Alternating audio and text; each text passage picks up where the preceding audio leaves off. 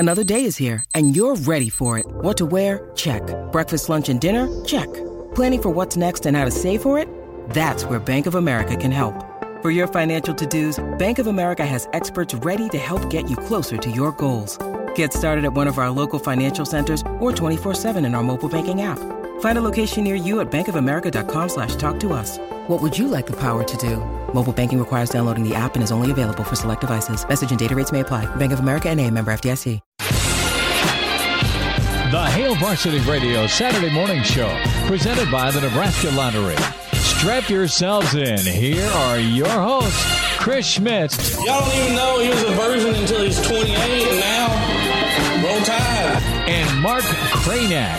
Time has come for someone to put his foot down.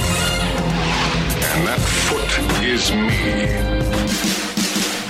Welcome to it. Weekend editions here. It's Hail Varsity Radio, presented by the Nebraska Lottery. Chris Schmidt, Mark Cranack, Elijah Herbal is here. Numbers to get in, 466-3776, 466-3776, 800-825-5865. Hey, smile. Football is back. Kickoff at 11 o'clock.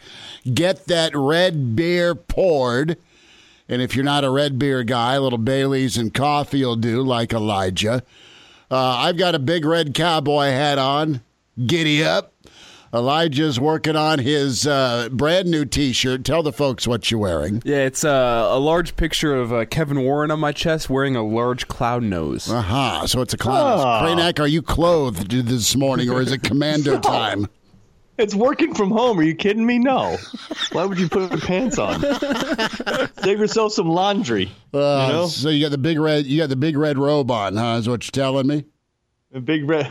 Okay, we'll go with that. If that's what. If you want to imagine that I'm clothed at all, I need the dude robe at least pictured on right now while you're doing radio. That's just more laundry, too. I just have a hat on, hat and socks. There we go. Let's do this. Got to stay warm. Okay. It's, you know what, man? What a opportunity today for Nebraska. And as a fan base, you're just starved for football. There's some good things you took from that Ohio State game.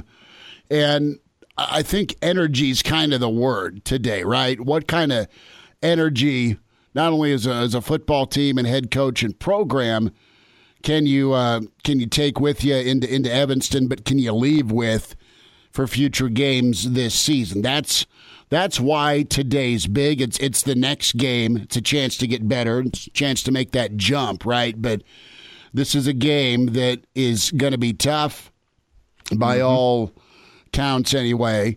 And it's a chance to kind of go test your football team and see what happens. Are you better in a four-quarter slugfest, and can you make the plays to win?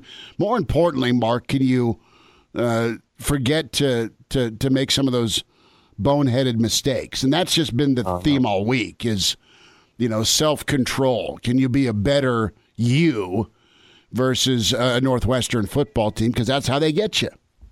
Yeah, Brandon Vogel, who we'll have on later, I think referred to Northwestern as the Big Ten's truth serum. So kind of whatever you are is going to come out against them, right? Doesn't mean they're the Big Ten's best. They're not. But you get exposed for what you are when you play Northwestern. And what Nebraska has been going back several years now, and it continued under Frost, is a mistake-prone, shoot-yourself in the foot kind of outfit. It's just how it is. They turn the ball over more than the other team. They commit more penalties than the other team, just with regularity. That's just what they are. That's got to change, though. That has to change at some point. And it's a good idea to maybe have that change against what is probably the Big Ten's least penalized team. The team that turns it over not nearly as much as everybody else. So that should start today because, Chris, you and I were talking about this last night. It was pretty incredible after the Ohio State game, the general reaction to what everybody saw on the field. It was because it was unanimous, right? Like there's normally a takeaway after you play a game there's usually some kind of mixed reactions on it, or there's consensus towards the way of, God, they looked like crap.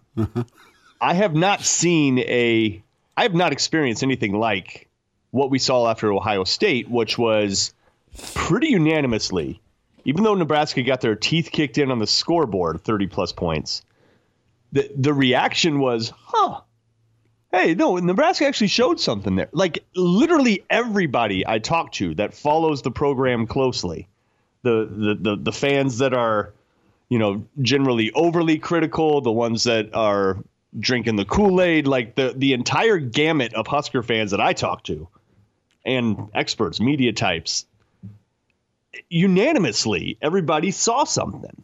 Like, we all saw something, right? Like, we all did, even though they lost by 35, to where you're like, no, that was different. They blocked differently. They tackled differently.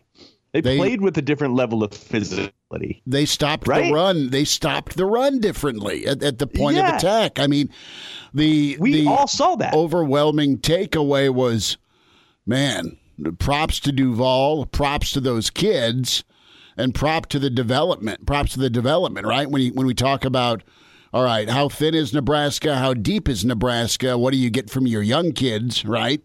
And how healthy can your older guys stay?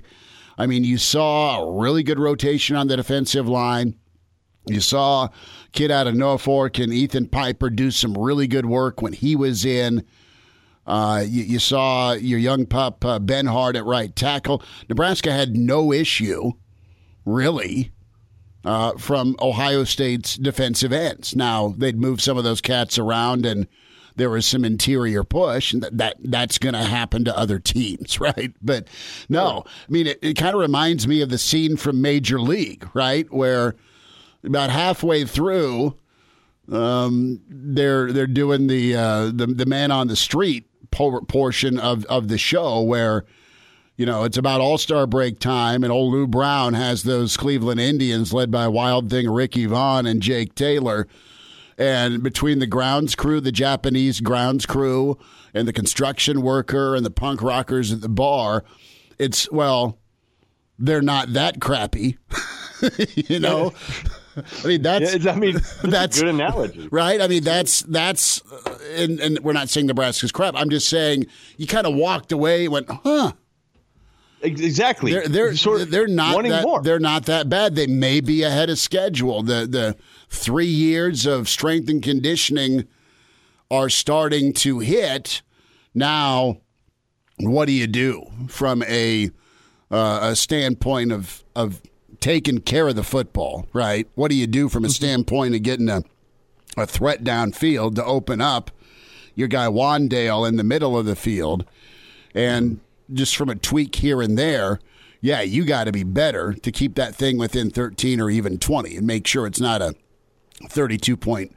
You just look at the score and kind of roll your eyes if you're a college football fan, if you didn't see the game. So, there's a high level of respect for Northwestern, and that has had to grow, right? I mean, a lot of football fans in Nebraska everyone goes, that's a win. Give me the ink pen, not the pencil, and let's put a W on the schedule next to Northwestern.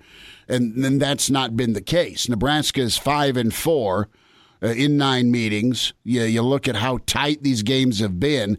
These games test how good a program and how composed of a program you are, because you can't overlook them.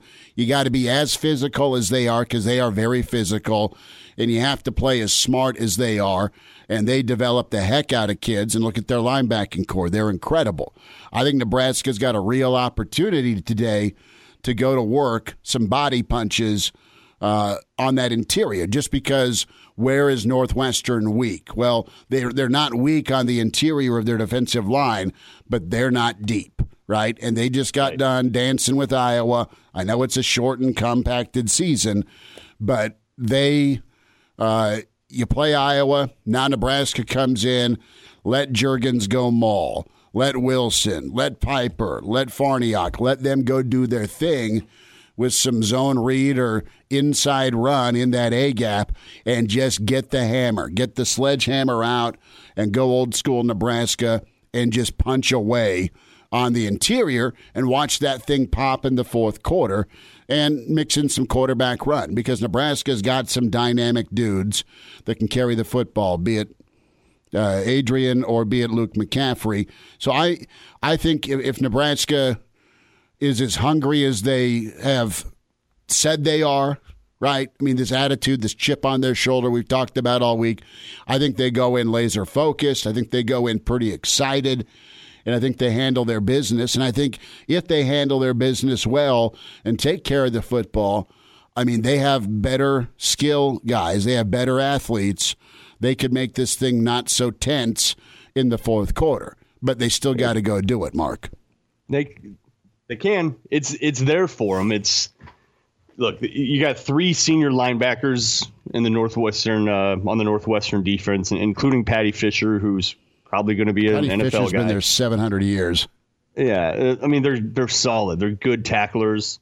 So even as much as you want them to go to the body all game and punch it inside to try to wear out the defensive line, you're running into a wall of backers too, right? It's so those aren't going to be easy yards. And so how committed are you to that? Is Mills ready for that kind of workload with Tompkins behind him? Because you're going to get hit today. Today's going to be a hard hitting game, and it has the chance to be a pretty fast game too. Has a chance, and that's more or less dependent on. There's 2 things because I don't think in their core, Northwestern or Nebraska wants to throw it much. Look, Northwestern, dude, they run the ball probably more than anybody in the Big Ten. Just about they do. I mean, it's 2-to-1 ratio. Yeah, it's. I think it's even north of 70%. So even more than a 2-to-1 ratio. You and your damn math this morning. I'm sorry, but they're not great at it, but they're committed to it. They just do it. They're not good at running. They're not. They're not a great running team. They're not going to bust off 50, 60, 70 yarder. They don't have the personnel to do it, but they're committed to it, and they're going to keep doing it. So the clock's going to tick, right?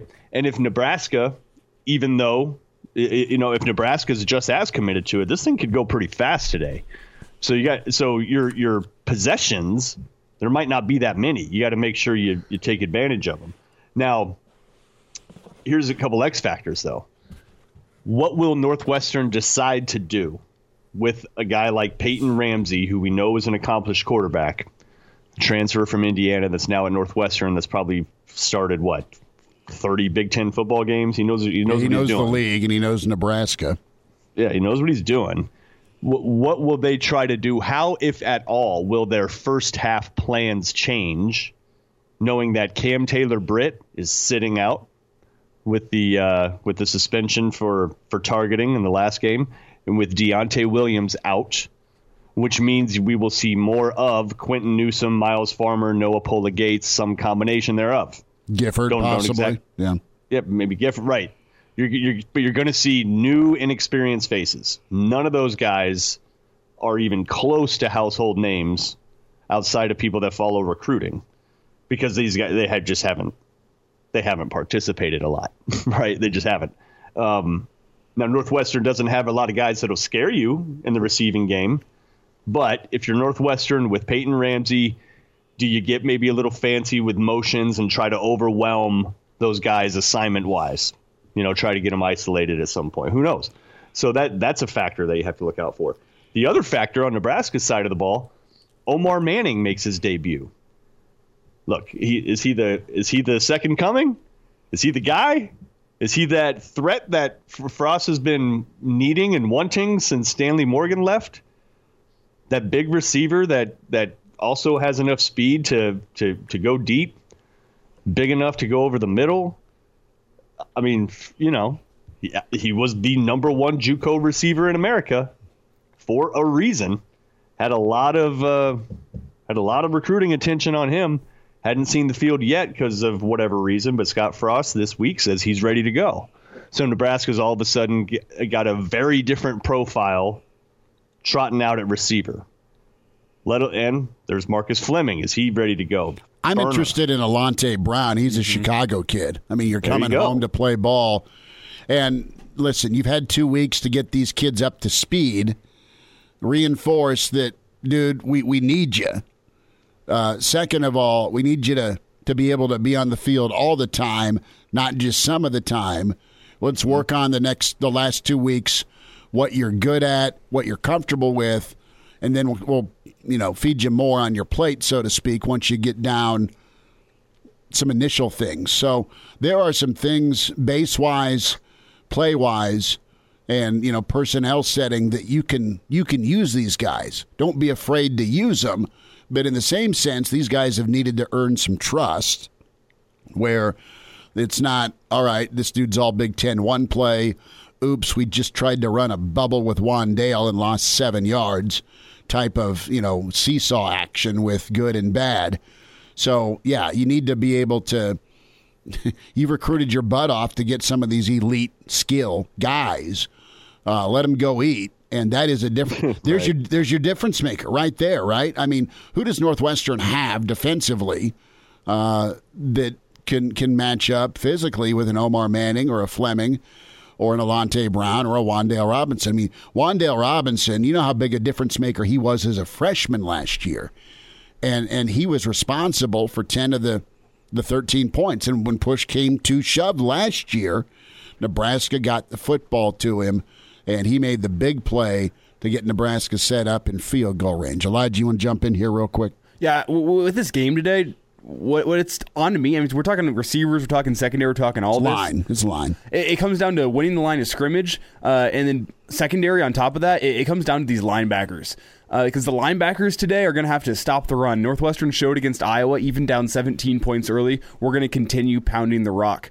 But Northwestern also knows, to Mark's point, that the Huskers are down in the secondary. So I expect to see a lot of run, but even on top of that, play action more than what we saw against Iowa. And that's going to fall down the linebackers to keep their eyes out of the backfield, to watch their keys, and to make sure that they drop into the pass. Because that's where Peyton Ramsey beat the Huskers last year, was those crossing routes, getting the Huskers linebackers in space, guarding a receiver, and that's where I think that this game is won or lost today. Is, do those linebackers do a good job stepping up and filling the run, and do they do a good job getting back on play action and covering the pass? That's where it is to me. That's where the game's won and lost. Mark, a thought too with the having a Reimers healthy and ready to go today is huge. So it's not 60 to 80 snaps for Miller and Honus. But I loved the way Honus played. I love how he flew to the football.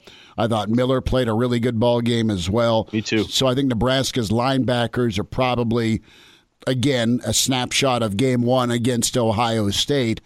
They're a step up, at least just how fast they are playing, how much understanding they have. And you put in a Reimers, who's kind of a special athlete, not quite a hybrid guy, but he is able to move pretty quick and has some twitch ability to go make some tackles. So, yeah, I think Nebraska's linebackers will be up for the challenge. But the main reason being is I think the defensive line is going to be able to do their job and keep some of those fat guys in purple from climbing up to get them. That's the other thing that I'm excited about on the other side of the ball with Nebraska's offensive line. Can they hammer away enough at the Northwestern defense and then eventually get up to that second level?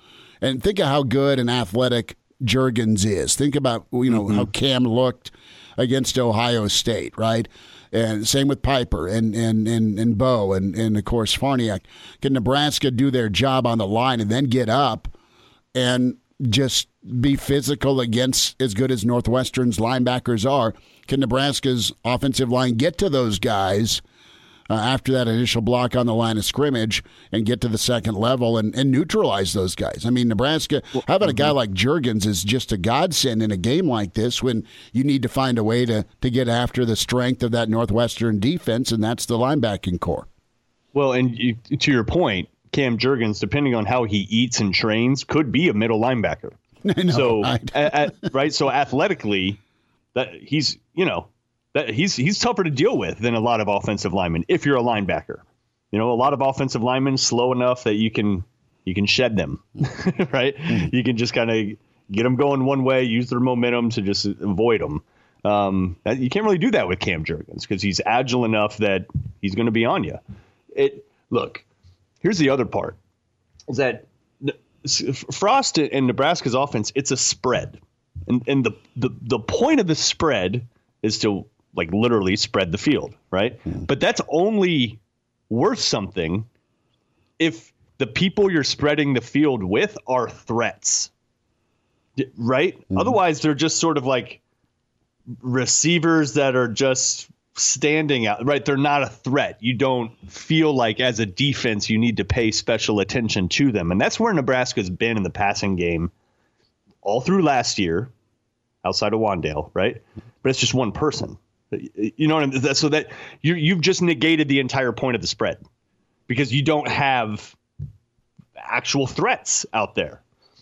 If Manning is a legitimate threat, we know Wandale is. If Alante emerges into one, these are a lot of ifs, okay? I realize that. I'm not trying to say this is going to happen. I'm just saying if this happens, if Marcus Fleming comes to life, if Chris Hickman, I mean, you basically need like 3 of those guys. 2 for sure. 3 would be great. 4, oh my God, you're looking at a conference title type offense. Like, you know, if you can legitimately spread the field, make the defense have to legitimately account for that spread out formation and for all the people that are on the field, then let's see what Wandale does. Then let's see how Adrian runs. Then let's see how Luke figures in, right? Because as a defense, you haven't had to be concerned with this spread from Nebraska necessarily. You've been able to pack it in. And if Nebraska has to pack it in, essentially, keep it between the tackles because everybody and their dog knows that the threats on the outside are not threats, that plays right into Northwestern's hands. Yeah, you need to be able to hit some big plays, and that's what Northwestern's good at preventing. But Northwestern's going to make it real hard for you to try and run the football. I mean, they're going to try and take that away, so it's going to come down to taking some shots, hitting some shots, and be willing to live with some of that and go outside to some of your skill guys. Well, Northwestern has not allowed a run over 20 yards this year against Maryland and Iowa. Yeah. So you're not breaking these big runs. Well, and the other part of that Chris, too is you better be able to break something some other way. You do. And we know how Nebraska historically performs inside the red zone. Right. Right. Not great. So you're going to need to pop something. Yeah. And it's probably not going to be in the run game. I mean, it's probably not. It doesn't mean you can't get yards, but odds are stacked against you to be expecting, 20, 30, 40-yard runs. They haven't faced the personnel that Nebraska has. Maryland is Maryland. And then Iowa, it's notoriously slow starters as the season begins. I think Iowa's probably going to get stuff fixed by the time, late season rolls around. But right now or it could struggling. Be a burning tire. I mean, it could be. A lot of racial tensions and weird stuff happening in Iowa City. But right, so you don't want to play into their hands to where the outside is no threat. You also don't want to expect that you're just going to be able to scheme these huge runs against a pretty salty, experienced defense. You're not going to fool 3 senior linebackers at Northwestern. Right. You're probably not going to be able to out scheme and fool them. You need to be able to actually spread the field. What you can do is you can line up a Patty Fisher on a Wandale. Yeah. And for as good as Patty Fisher is, he ain't covering Wandale in the open field. That ain't happening. Yeah. Right. So, you need to be able to the spread has to actually be a spread, and they need to actually respect the weapons that are out there. So I think today we could see, for as much as we're talking about going to the body and doing I think that plays into Northwestern's hands. And I think if you see some names that you're maybe not used to hearing, if you start seeing those guys get involved early, that bodes really, really well for the rest of the game. quick point before we get out of here is just along with that point, Mark, is with this spread offense is you can't get 3 and outs against this Northwestern team. Northwestern is going to wear you down. They're going to wear your defense down. And if you have to keep your defense out there for a long time today, it means bad things for Nebraska down the stretch. Yeah, you don't want them to wear out. I know it's game 2, but that's fair. A lot of snaps. You need to be able to take care of the football and put some drives together. Here's the lineup. We just kind of jumped into Nebraska Northwestern. Our rewind is up next, and we sit down with talented assistant coach for a lot of years at Nebraska, Coach Rick Kaczynski. 3 just marathon crazy games in his time at Nebraska against Northwestern. So we'll talk to Kaz about that trick and finding a way to beat a Northwestern team in a tight game. That's on the way. Brandon Vogel next hour. Gary Sharp. Cousin Dino is back with his prediction at 8:50. And this is the weekend edition at Hail Varsity presented by the Nebraska Lottery. Now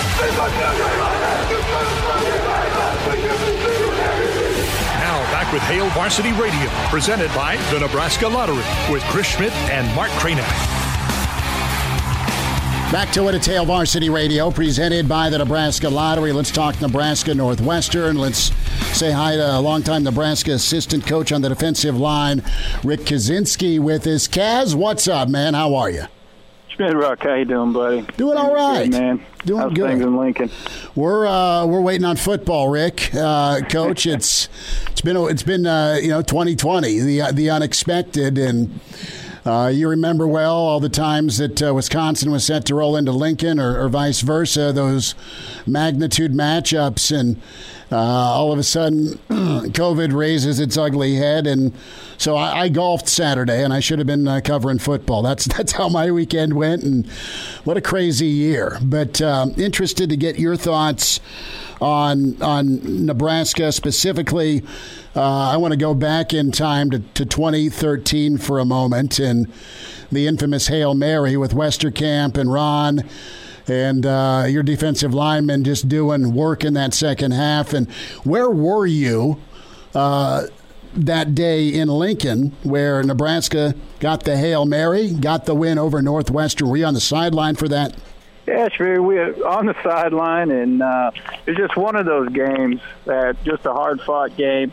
Hadn't played very well on defense, or I'm speaking for my guys. Early on, we made some really good adjustments, and I have been fortunate, been in a lot of close battles and great games with Northwestern. I have a lot of respect for Fitz and his staff and what they've done over the years there. So anytime you play them, you know it's going to be a battle. And, those guys, that game almost got away from us in the second half, and then Moss made a play and, just kind of got us back into it. And you look up on the scoreboard and you got a chance to win. And, there was a play that probably a lot of people don't remember, kept them out of the end zone. Randy came from across the field and knocked Coulter out, and they had to settle for a field goal and kept us in it. And I remember Papuchis, him and I were standing on the bench on where the defensive line would sit, and we were standing up, and he goes to me. He said, "We're going to win this game." And I just shook my head, and I think I said, "Yeah, right, JP." He goes, "No, I'm serious." And I just looked at him. I laughed. We had our headsets off, and then the place went crazy, and I looked at each other. And you really, it was pretty euphoric, man. It was one of the great moments in my coaching career. That's for sure. And, anytime you're a part of that, whether it's for a championship, whether it's a win, it's just something that's ingrained with you. And remember, Norm Parker used to say, after we win, he said, go in the locker room and look at the looks on the players' faces. And I'll never forget that, after that game, that locker room, that sideline, that euphoria there for those few moments. Rick Kaczynski's with us, Hail Varsity Radio, talking Nebraska Northwestern, and I can hear Pooch saying, "Hey, we're going to win," And as long as he was calling his shots, let's go to the casino later, right? I mean, that's right. Yeah, I love Ron and Kellogg, but the odds were stacked against us. They were, but yeah, I mean, it'll go down as one of the best plays in probably the last 20 years in Husker football. I just remember the roar of the crowd too. There's just certain things that. You just can't you can't replicate, and just that roar. I mean, there's times that I'll sit down with my son and pull it up on my phone and just look at those last couple plays, and you look at some of these videos that people shot with their cell phones. I look at those. It's just pretty incredible. And then having our families on the field afterward, it's just that's what makes the sacrifice. As a coach and all that other, and as a player, that's what makes it worth it. That's for sure. Rick Kaczynski's with us on Hail Varsity Radio.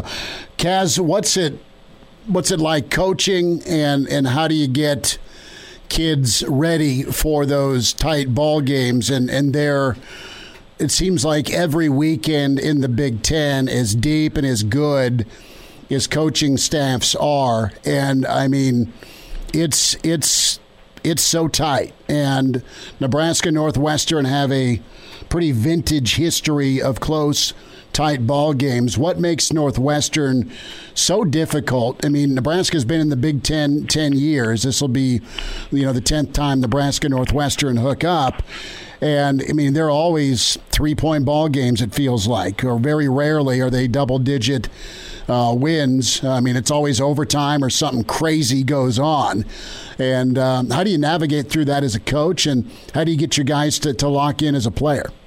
Well, I think what you know, when you're playing Northwestern, they're going to execute. You know that they're not going to give you many chances. And I think what Nebraska's done a really good job of is limited mistakes when they've played Northwestern. I think that's why it's always been a close game.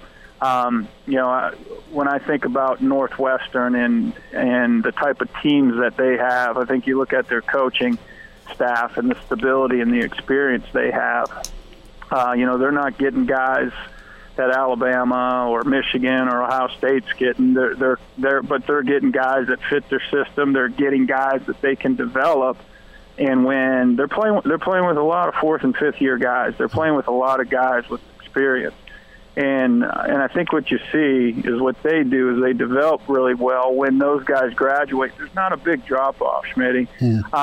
And I just think there's a mentality of when you get into conference play.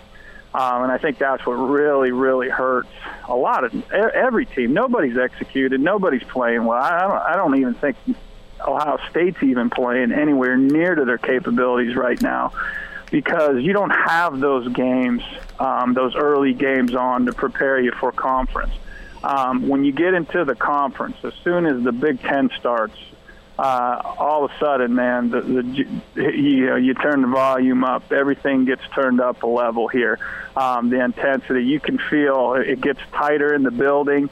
You get honed in, because everybody knows that from the first team to the 14th team in the Big Ten, if you don't play your best and if you make mistakes, anybody can beat you on any Saturday. Northwestern, they're going to give you the same issues year in, year out, right? They're smart, they're tough, they're going to make you earn every single thing. And I think Nebraska's been in the league long enough and being in those tight games, those guys expect that. Right, and I mean, just as a coach, you really don't go into any week, Schmidt, any different than any other week. You want your guys to execute. You want to put them in the best position to be successful. I think, when you get into the Big Ten season and you get into a week like this, it's up to the players, right? The players got to make the decision.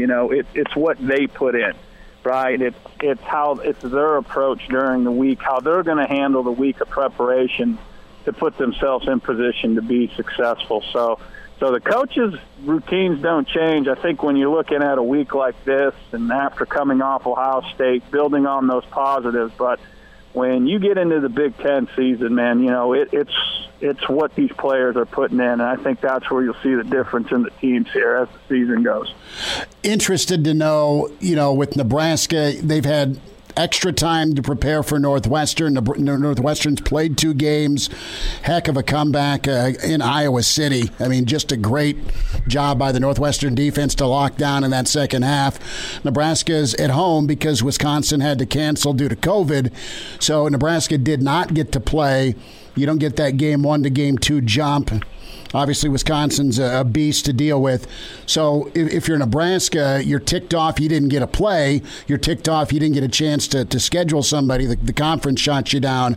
That say you said you've had extra time to prep. Is there an advantage? Is there a disadvantage? How do you look at that by not playing but having the extra prep time?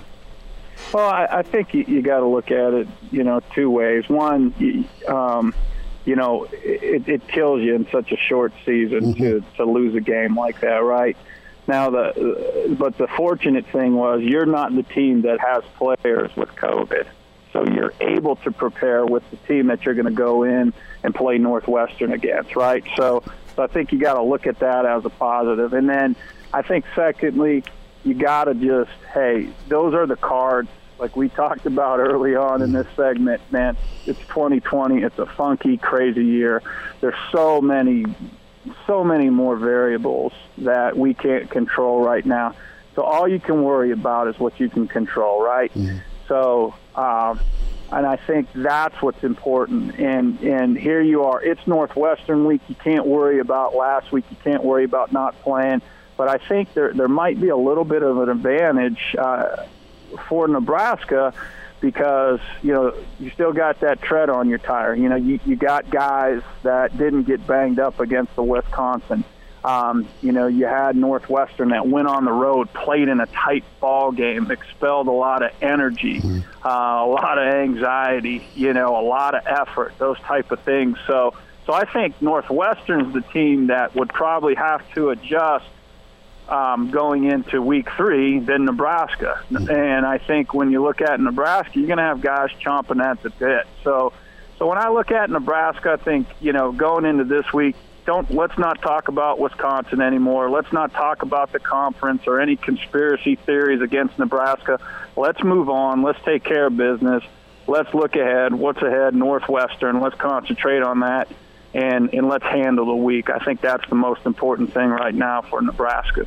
Rick Kaczynski's with us, former Nebraska assistant defensive line coach with us, Hail Varsity Radio.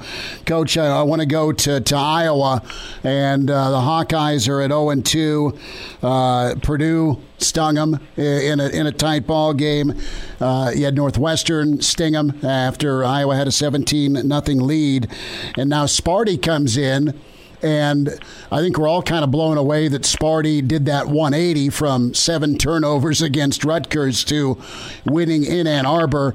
This is a pretty dire game for the Hawkeyes, man. 0-3. 0-2's really rough, but maybe 0-3. I know they host Michigan State, but you want to talk about some swag. Michigan State's rolling into town feeling pretty good about themselves. Yeah, and you know, you got a kid in Lombardi that's going back home to Iowa, West Des Moines Valley kid. So I know he'll be fired up for that. But also, too, I think you got a quarterback, and that position's become more – it's always been important, but it's become so critical now in college football, you know, with the passing games and how complex the offensive systems have become. And now Iowa had Nate Stanley, who was there forever, and you got a quarterback coming in that, because Iowa has always, you know, played in tight games. You know, the kid didn't get any game snaps last year, and then you miss out on spring ball, and then you don't have those 3 games to start the season, you know, to get your bearings. So I think that's what you're seeing with Iowa, but they got to figure out a way to generate points against Big Ten opponents. I think I saw a statistic where they haven't scored in the second half, I think, in 5 quarters in Big Ten games. So, you know, they got to fix that. But give, you know, That's what you love about the Big Ten. That's what you love about conference play, Schmitty, is it's going to be tight, right? I mean, that's good football. 1-point games, 3-point games, a mistake here and there. I mean, that's that's what you live for. That's what you play for, and that's what you coach for. And as a fan, that's what you want to see. I mean, that was 4 quarters of entertainment. I think Iowa had 5 series with down 1 point, and Northwestern stopped them. That's great football. But yeah, I think they are the coach speak is always going to say, oh, 1 game at a time, we can worry about this. But yeah, they are. If you fall to 0-3, you got to start wondering about where you're at this year and where to move forward. So be an interesting game. And you look at the Minnesotas and you look at the Marylands and the Michigan States, and that's what's crazy about 2020. You just don't know what you're going to get from week to week. Well, and Indiana's got some ball players, and they've been really pretty talented on the lines of scrimmage. And Michigan comes in, and they head to Bloomington, and that's a tough ball game for Harbaugh and company too. I mean, Michigan looked incredible. They pretty much dismantled Minnesota, ABC, to open up the conference play, and then, man, Sparty did their thing, and that kind of surprised me. And now you got Indiana waiting, and Wisconsin, hopefully, 2 weeks from now for Michigan. So we'll see where Michigan, see if they can get right against Indiana. And Coach Allen's done a really impressive job there. So, Kaz, I got to ask you, man, what are you doing? You getting together with some friends? How are you going to soak in Clemson, Notre Dame Saturday? Well, I think we got cross country. My daughter's at cross country nationals. My daughter Sophie, and Victor's got a baseball tournament. That's the great thing, Schmidt Rock, down here in South Carolina. It'll be 76 on Saturday, and we'll be playing travel ball Saturday and Sunday. So I'll be watching my games I'll be watching most of the games on a phone. So. To be honest with you, it's hard for me, being a former coach, to really enjoy watching. You're constantly analyzing. Sure. You're looking at things. You're an armchair quarterback, and how you would do this and how you would do that. But that one holds a little bit more special value, just because, one, I went to Notre Dame, and then 2, you get tired of these yahoos down here with all their Clemson stuff. So, I just and I can't use the argument anymore that they don't play anybody now that they're playing Notre Dame. So I'll be looking forward to that. I wish they'd be playing at full tilt with Lawrence, but that'll happen again if both teams take care of business. And like anything, when the ball's kicked, nobody cares about your problems. Nobody's going to care. Notre Dame doesn't care if Trevor Lawrence. That's great for the media. That's great to talk about. But I guarantee Coach Kelly, Friday night before the game, it doesn't matter who's under center. You want to win the game. You want to execute. You want to play your best. And every time you win, the next one gets bigger. But it'd be great. Wish there'd be people in the stands, not just for the Notre Dame players, but also for the Clemson players. And, Notre Dame, the Nebraskas, those type of stadiums, they're destinations. They're not just a stadium. You make it a football weekend, not a football Saturday. And I just think that I'd love for some of these Clemson fans that I know down here to go visit Notre Dame and take in a weekend and see what that place is all about with 90,000 people in there. And unfortunately, they won't be able to do it. So, but yeah, it's college football 2020. We'll take what we got, right, Schmitty? Right. Well, yeah, and Coach, the beer has never tasted colder than it did at Linebackers after a Nebraska win. Yeah, I tell you. Now I'm getting old, Schmitty. Now we're drinking my neighborhood. We're drinking beer, doing trick or treating. So yeah, that's what we do now, and right. Talk about politics and the weather. That's good. Like those commercials. We all be morphing to our parents, right? That's why I'm working on it. Kaz, best to you, man. Best to your family, and we'll do this again. Thanks for your insight today. Same to you, man. Tell everybody in Lincoln I said hello. Go Big Red. The Hail Varsity Radio Saturday Morning Show, presented by the Nebraska Lottery. Strap yourselves in. Here are your hosts, Chris Schmidt. Y'all don't even know he was a virgin until he's 28, and now, roll tide. And Mark Cranack. Time has come for someone to put his foot down. And that foot is me. Hour 2 weekend edition, Hail Varsity Radio, presented by the Nebraska Lottery. Chris Schmidt, Mark Cranack, Elijah Herbal. I am just getting the specialty pizza order in from our big friends at Lazzari's. What are you going with today? Dude, I am going to fire up as many wings as they have. And they do an incredible cheeseburger pizza. This is not a paid endorsement. I'm hungry. Do they do like a mustard ketchup base? Yes. And when they do a cheeseburger pizza, it is legend.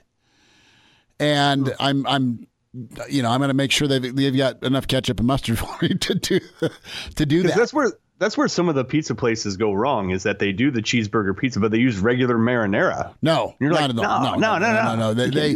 No, and I'm like, it's not like it's always available. So I'm trying to call in a favor to make sure I can get a cheeseburger pizza. Yeah, because best of luck to you, man. Great grandma's. We're watching the game with great grandma today, so it's going to be awesome. I'm going to watch the game with great grandma. She said there's beer in the fridge. So, nice. Yeah. And then be sure to get Real Red Reaction cranked up with Greg Ethan Hooksey and Elijah. They'll have that immediately after Nebraska beats Northwestern today. We welcome in Brandon Vogel. And Vogues, man, your podcast is phenomenal. Your writing's incredible. And I'm all about sincere compliments today.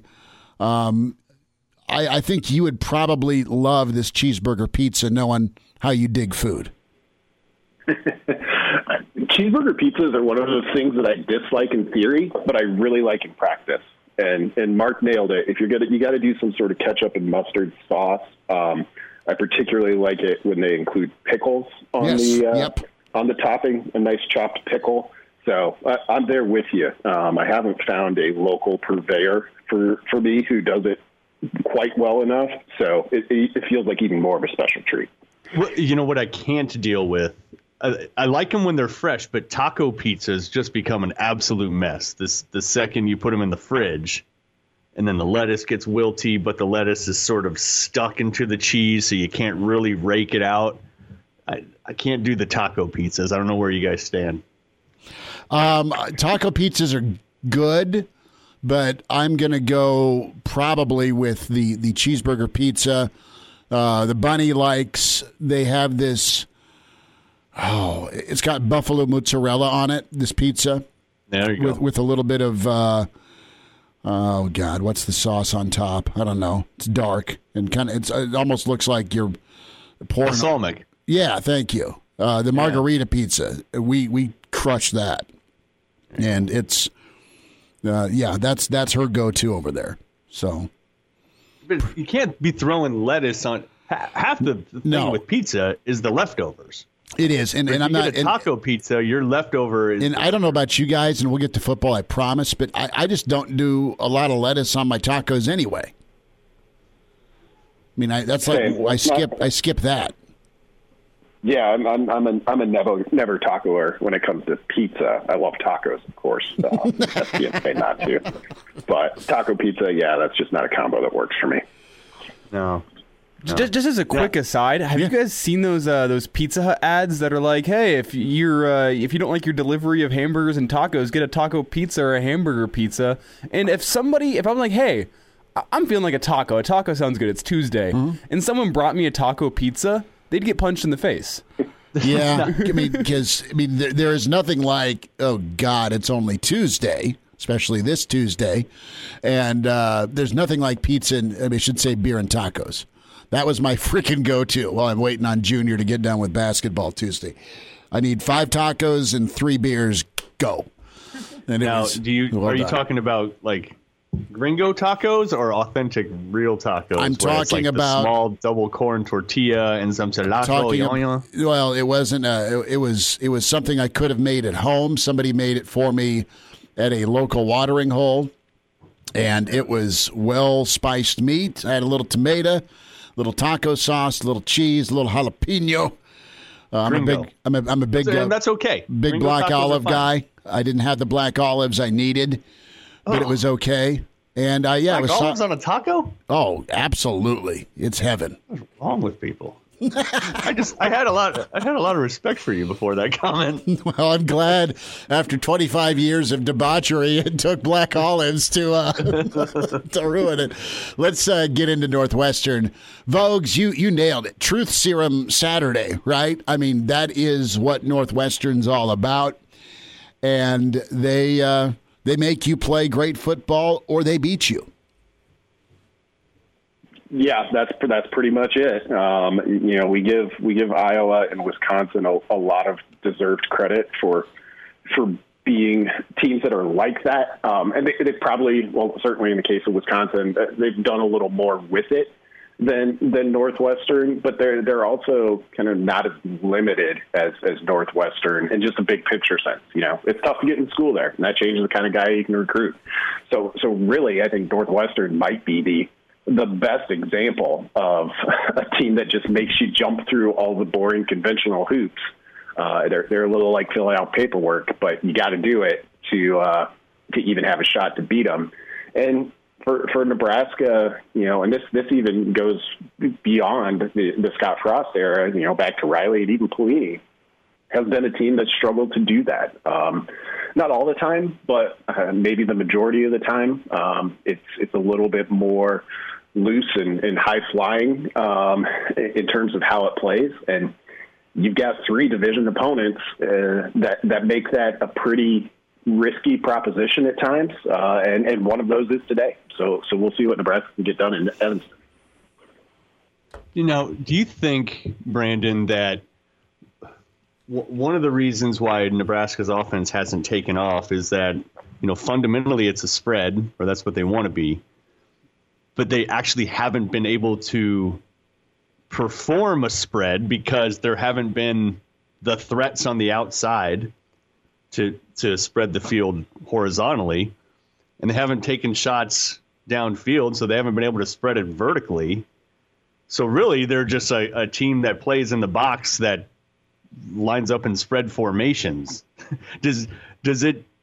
Can that change today with an Omar Manning on the field, with maybe Alante Brown being more involved?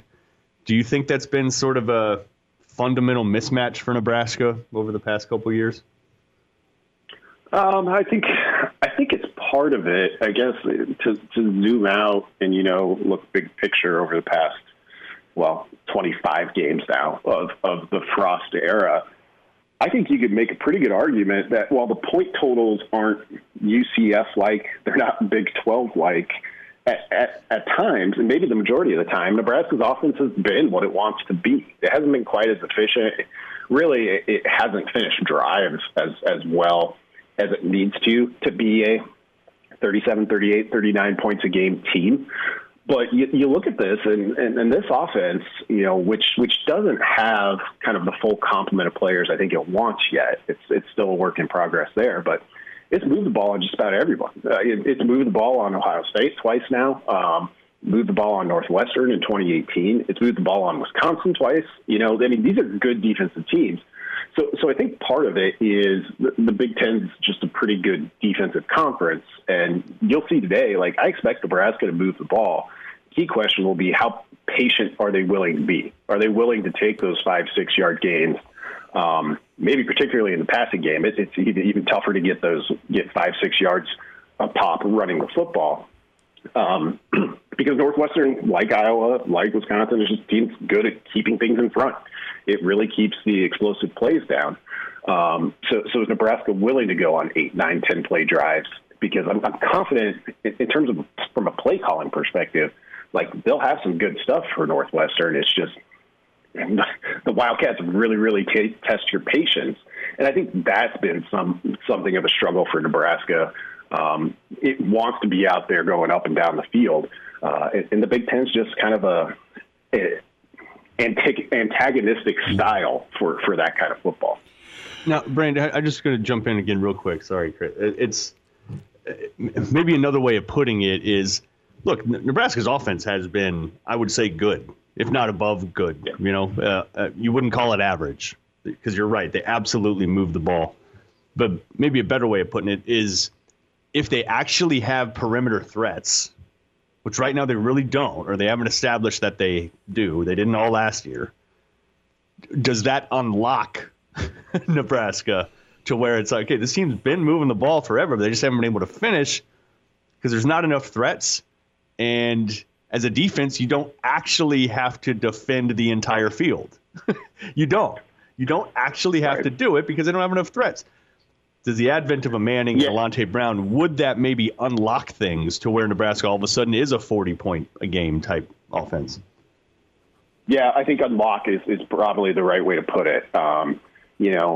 2018, particularly the second half of that year, might be the best example we have yet. And I don't remember off the top of my head what Nebraska averaged points-wise over those last 6 games. But you had Stanley Morgan and you had J.D. Spielman as a secondary option at wide receiver. And I think where you really saw it working is, well, when did Nebraska's run game look the best? And it was then. Devine Zigbo, who wasn't even the full-time starter over the first half of that year, exploded.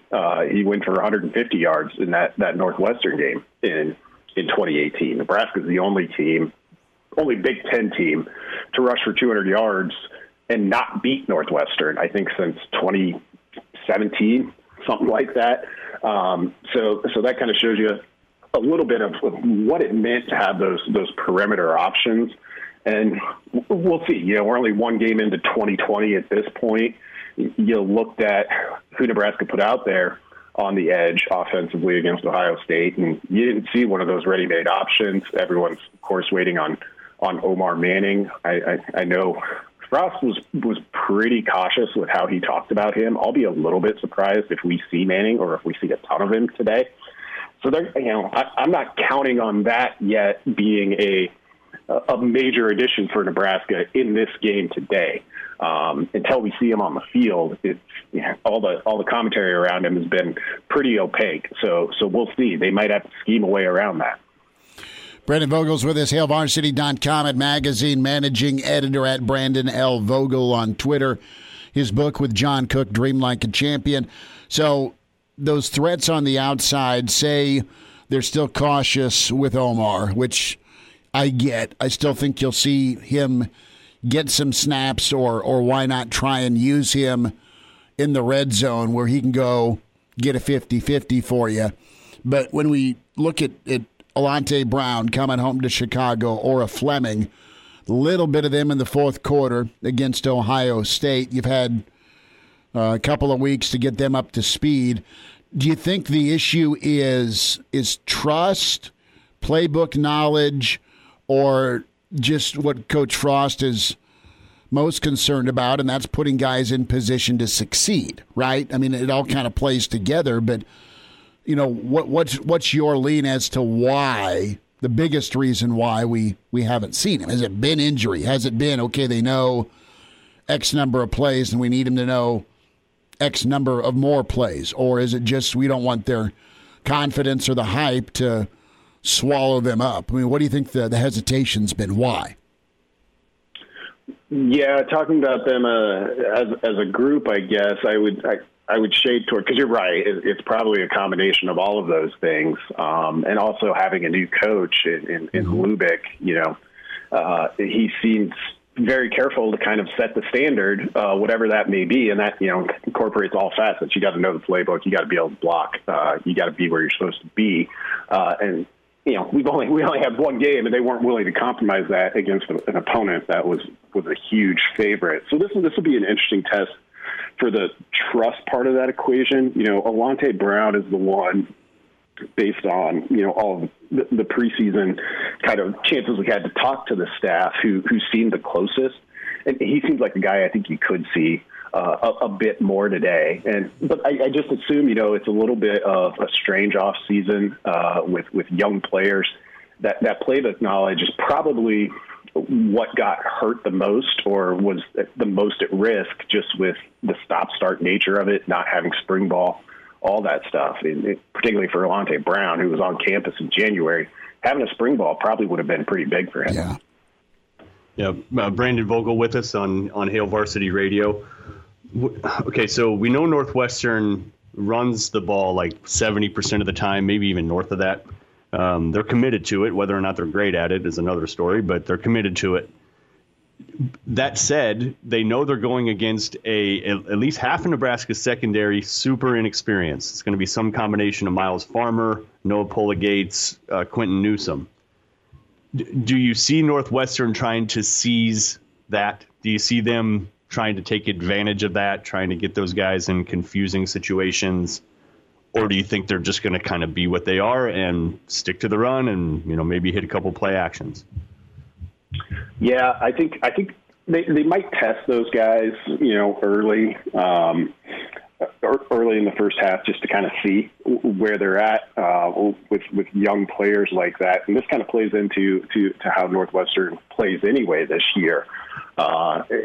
If you can get into those play action situations where you can test their eye discipline and their willingness to kind of be slow when, these guys haven't played a ton of football. I mean, I know they've been on the field and they've practiced for 2 years now, but just getting into a game, it can feel pretty fast.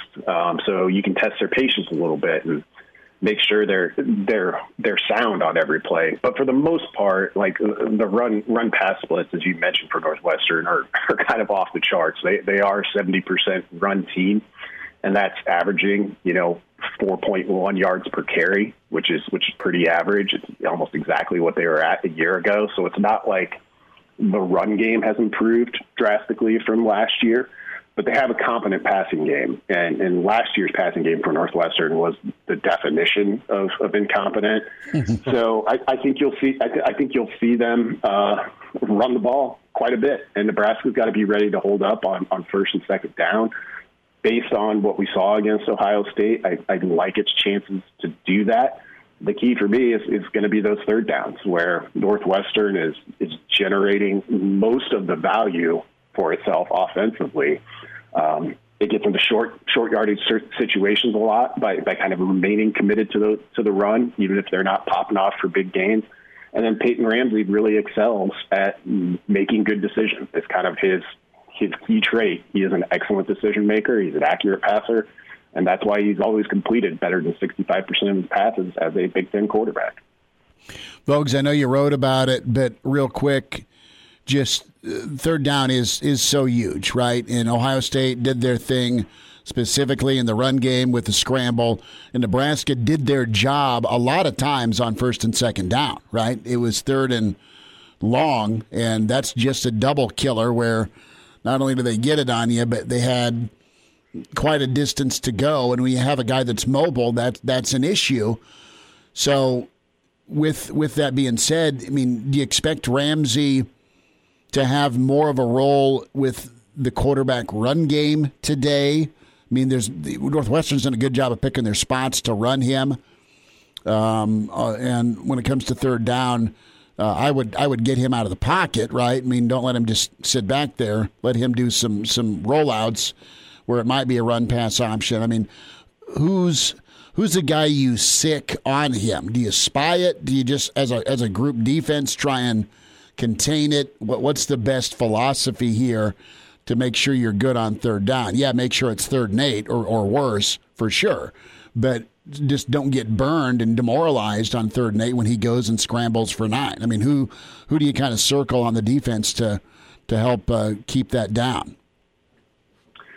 Yeah, I'd be surprised if Nebraska spied him. Like Ramsey, and this kind of goes into his overall, strength as a decision maker. I would call him a savvy runner. Mm-hmm. Like you're not going to have a ton of design QB run. I know they do it a little bit for him, but so you get to a 3rd and 7 and he can drop back and get through his progression, and it's tough to cover up all 3 or 4 guys all the time, and that's true for any football team. So he's good at finding those guys, but he's also good at recognizing, okay, that it is pretty well covered at this point, which means my best option is probably to get out of here and try to pick this up on my own.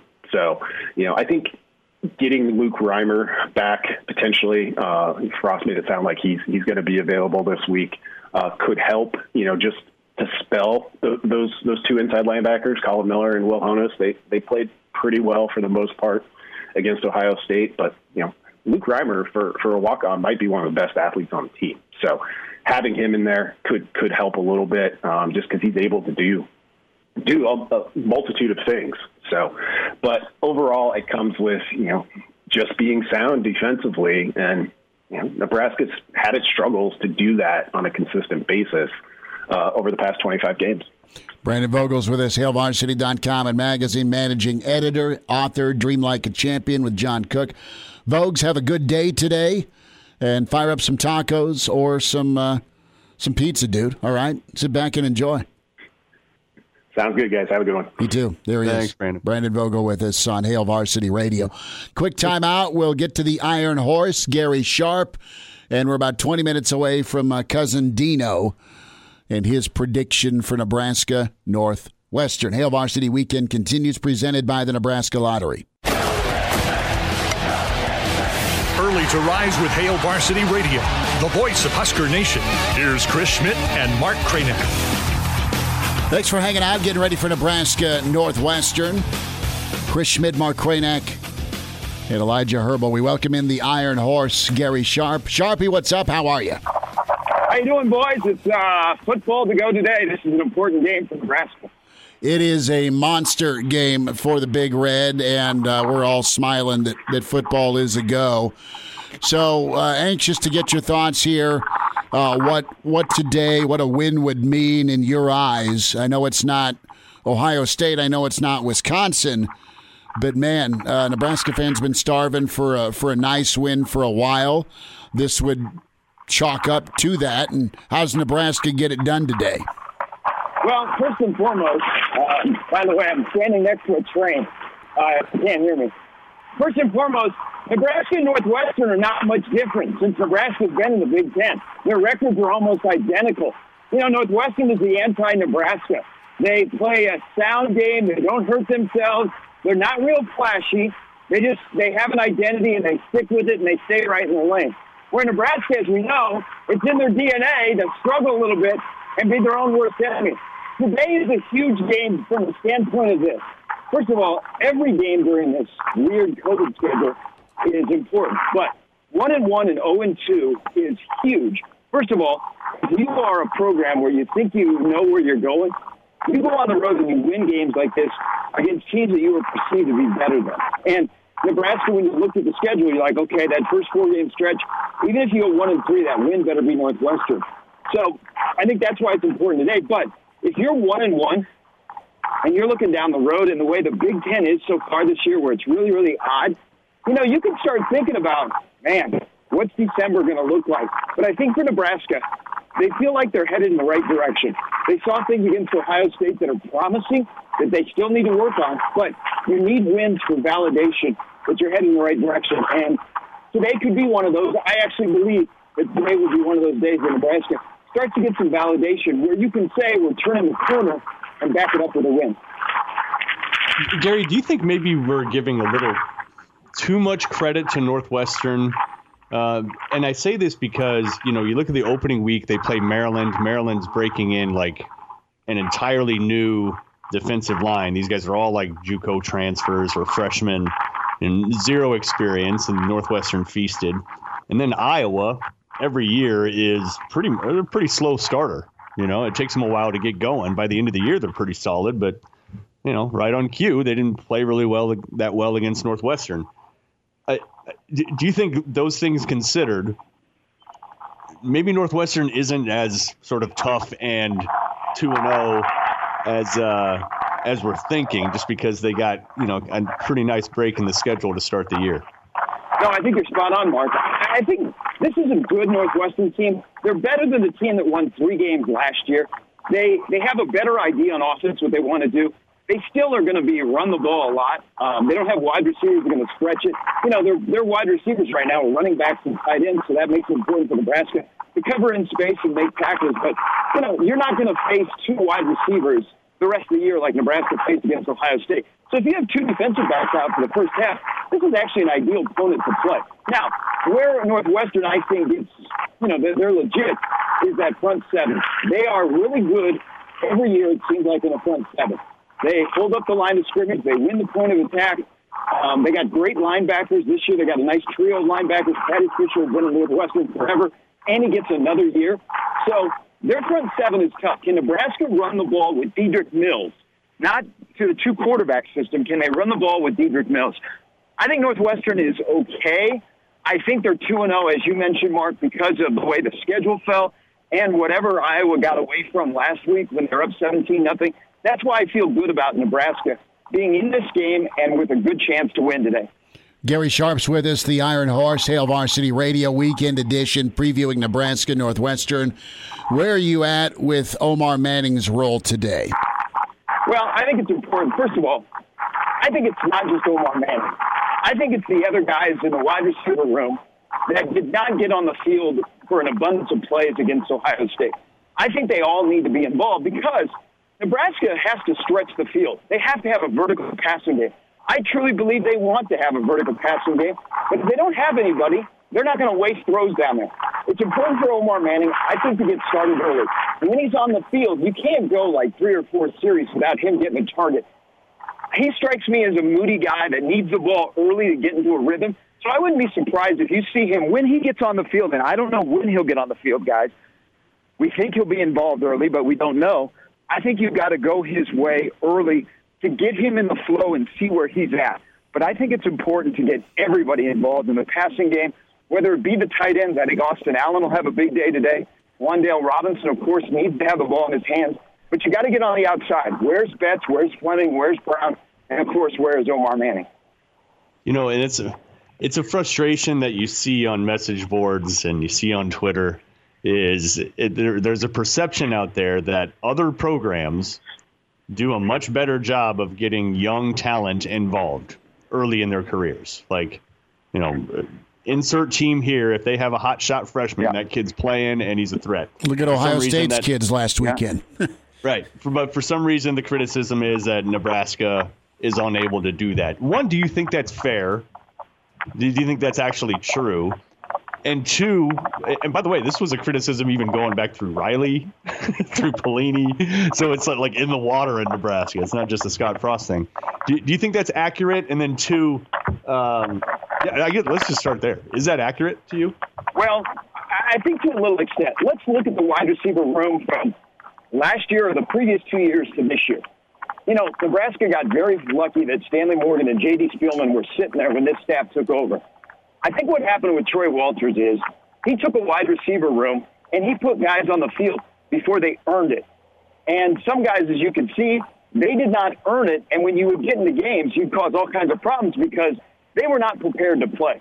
There has been such a culture change in that wide receiver room that with Matt Lubick, there is some talent that we think there's talent, but you're not getting on the field until you earn it.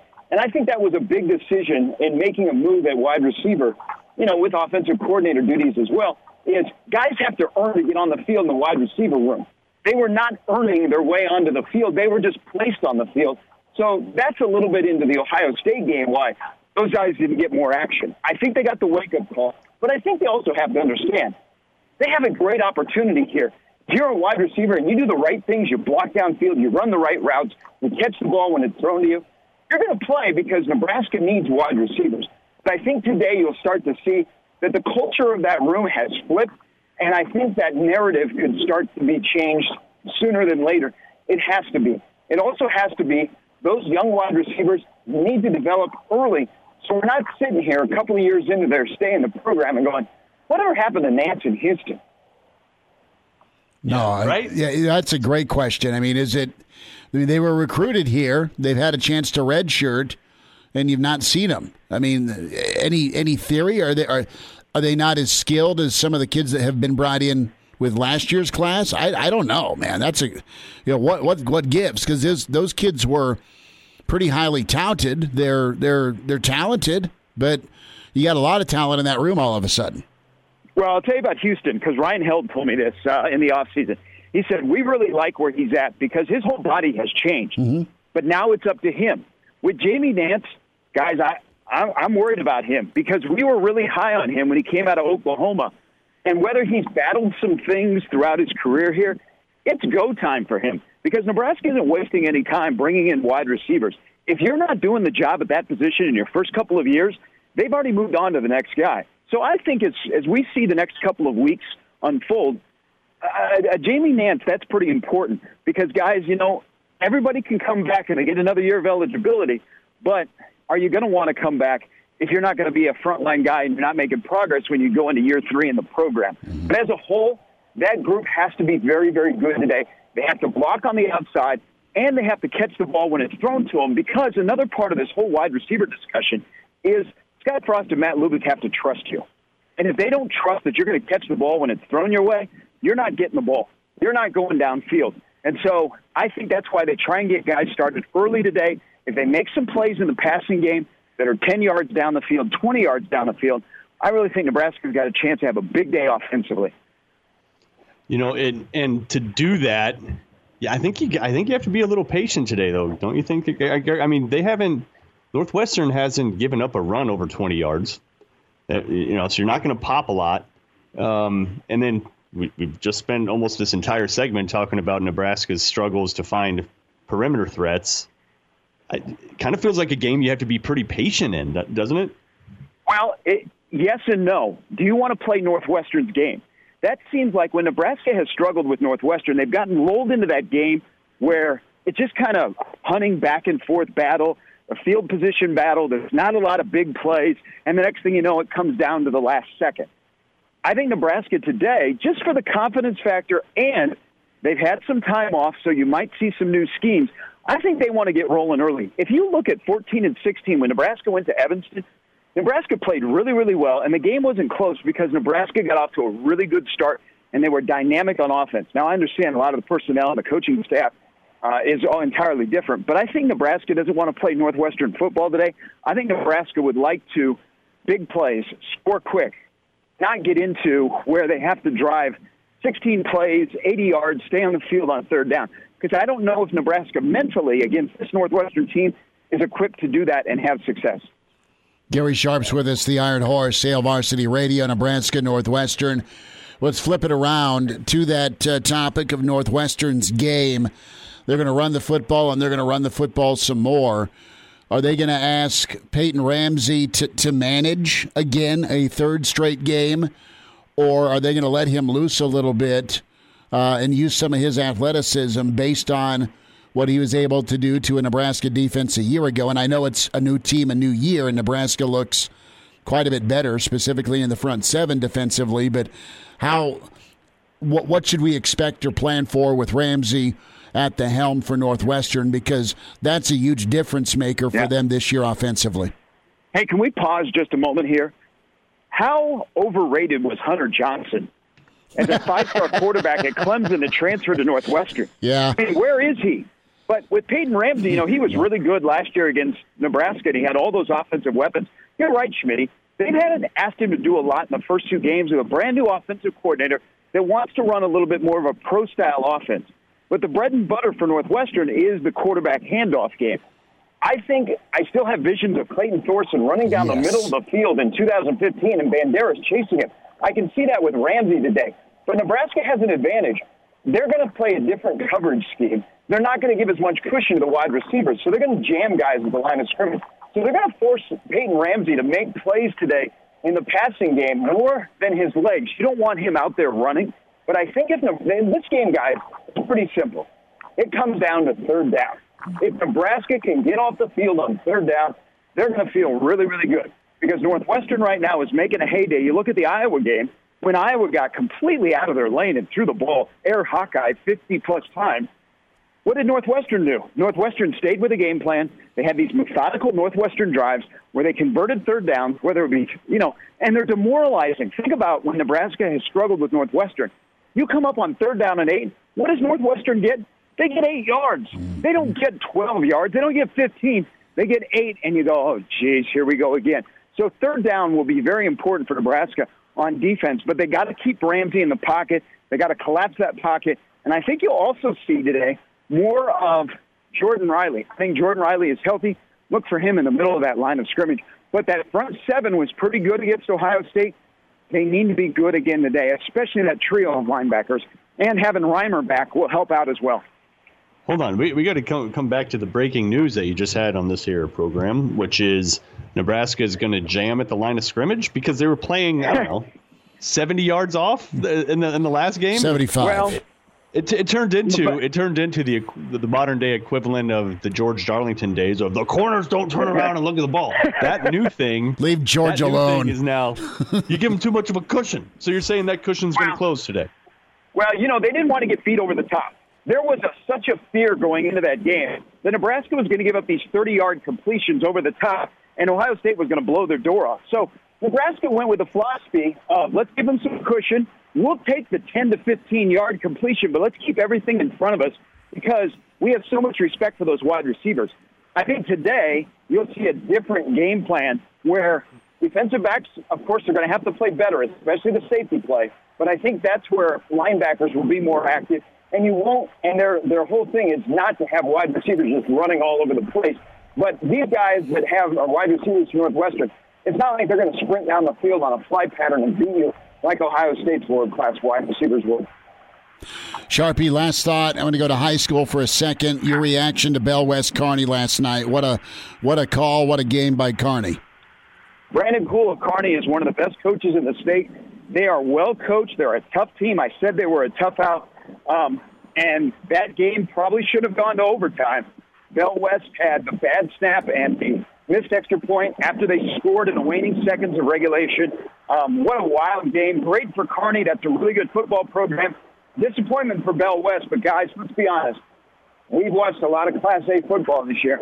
I don't know who's beaten Omaha West Side. They've got a really, really good team. And I will tell you this. I think Cole Payton, their quarterback, is the best quarterback in the state. I think he's going to be the player of the year. Here's something that has developed. I would take Kobe Bretz right now over Avante Dickerson. Okay. Nebraska hit a home run with Bretz. He's still a little bit raw, but he's one of the best athletes right now in the state of Nebraska. But I think Westside at the end of this month in Lincoln will be the state champ. They're really good. They are incredible. Saw them last year. Saw them a little bit this year. They are fantastic. East is a good squad, and they put up some points last night, and just not enough, obviously, with that West Side squad. But down to the semis next weekend. Sharpie, have a great day, and thanks for your insight and time as always, man. Thanks, guys. It should be a great game. There's a huge difference for Nebraska from 1-1 to 0-2. Absolutely. Ooh. Big time. Oh, yeah. Sharpie, be good, partner. We don't need DEF CON. No, I mean, I don't want to. I'm tired of DEF CON. People are ready to just they want to see a win. They want to see some progress, and they want to see Nebraska back on the field and kind of raise that W flag, right? Since we're not far from Wrigley, so give us a ray of light here. You know, pandemic, forthcoming lockdown. Speaking of sunshine, we will head to the Big Red Den of Cousin Dino. Dean Schmidt, the biggest Nebraska fan you'll ever want to know, is standing by shortly with his prediction as we wind down a weekend edition of Hail Varsity Radio presented by the Nebraska Lottery. Glad to have you back. Yes, sir. You heard me right. Here are the guys, Schmidt and Kranak. Well, Hector, here's the game plan. You're going to bring us 2 absolute martinis. You know how I like them, straight up. And then precisely 7.5 minutes after that, you're going to bring us 2 more. Then 2 more after that every 5 minutes until one of us passes out. Excellent strategy, sir. Pace yourselves on the martini intake today, but get a red beer poured. It is the weekend edition, Hail Varsity Radio. Chris Schmidt, Mark Kranak, Elijah Herbal. The biggest Husker fan you want to know is Cousin Dino. Dean Schmidt joins us for his prediction. Cousin Dino, it's awesome to speak with you again. Wisconsin and COVID hosed us last weekend, so there was no segment. It is Nebraska Northwestern. How are you? Well, I'm great. I'm very excited to get to the point where we start this ball game, and just wondering if we could do this call, after the first quarter. I could be a little bit more accurate. Well, I know you're all about accuracy. You're no stranger to games of chance, my friend. And so I'm just asking you to call your shot. What do you think happens? Is Nebraska 1-1 after today? Well, I'm certainly going that way. we got Nebraska showed up against Ohio State. We saw some things we liked, and the future seemed bright. But how soon is the future? Is it today? I think so. Then we had to live through Badgergate, and I think the whole world knew we wanted to play. Certainly from a fan perspective, we wanted to see our guys. And today, I think it's time for the new storyline to begin. And I expect we're going to see some corners being turned today. And I say let's get our flags and raise them, and let's go beat Northwestern. Dean, I'm gonna go out on a limb here and pick a couple of 50-50s. I think we score first and last, and I think we take them down 34-24. 10-point win, says Cousin Dino. And if you're a prop bet guy, Cousin Dino says Nebraska scores first, Nebraska scores last. Kranak, you know how tight these games have been, man, between Nebraska and Northwestern. Same with you, Cousin Dino. You were here last year for Nebraska Northwestern, and that thing, there wasn't enough fireball to get through that offense that Northwestern and Nebraska had. But Nebraska found a way to win. And were you in Evanston 2 years ago? I was. Very frustrating game. I think we had them down by 14 points somewhere in the middle of the third quarter, perhaps. And they came back and beat us in overtime, if I remember correctly. So yeah, that was. It's just always tense. It is always tense. Yeah, it's like they hang around, just chill and watch a game. You can't chill and watch a game. You can't be like, oh, cool, the second string, whatever's coming in now. Like that never happens against these guys. Yeah. Well, I think the boys are due. It's time to start it, start a new tradition here, and let's go beat them. Let's beat them in their place. Love it. Cousin Dino says Nebraska 34-24 over Northwestern. Cousin Dino, you and Audrey you got the TV set up? You ready to go? We're ready. We just got to wait 2 more hours. Well, it's a red beer time, Dino. Okay. For sure. All right. Sure. Cousin, guys, be good. You too. Thank you so much. There he is, the prediction from the biggest Husker fan you want to know, Cousin Dino, Dean Schmidt. I love his take on things. With and Nebraska's going to want to take the football, Mark. Well, of course, and scoring first and scoring last would be a good thing. I like his sentiment about, let's start a new tradition. Yeah, and I think that tradition is, let's start like when Northwestern shows up on the schedule, like you just beating them, win that game. That sounds you just good. Win that game. Good enough. All right, Kranak, be good. Enjoy the game, man. You as well, sir. All right. That cheeseburger pizza. That's or that just been ordered. Taco cereal or whatever kind of crazy hybrid you're going with today. It is good. Elijah Herbal, Nick Greguth, Bill Hooks, Real Red Reaction follows from the rail yard right after Nebraska Northwestern. Back at you Monday with Hail Varsity. Thanks.